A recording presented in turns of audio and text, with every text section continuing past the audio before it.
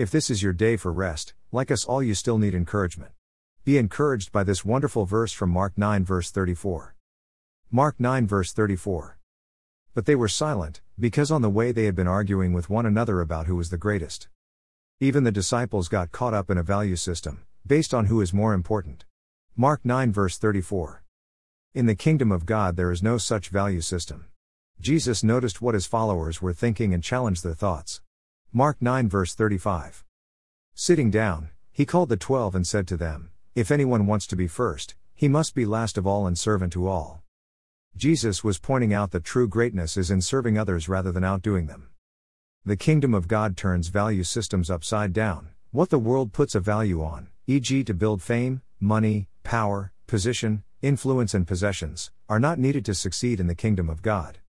To make his point, Jesus gathered a child to his arms and said that to welcome a child is to welcome both Christ and his Father.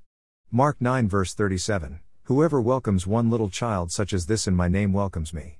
And whoever welcomes me does not welcome me, but him who sent me." Perhaps that will help us understand what Matthew 18 verse 3 tells us.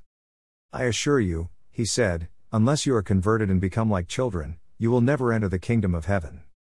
The world would say, to make anything out of ourselves we need fame, power, money, influence, position and possessions to make it for ourselves.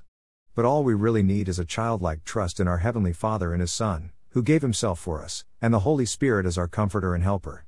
Perhaps it is an upside-down kingdom, but the kingdom of God really is the most exciting kingdom to belong to. Be blessed today and every day.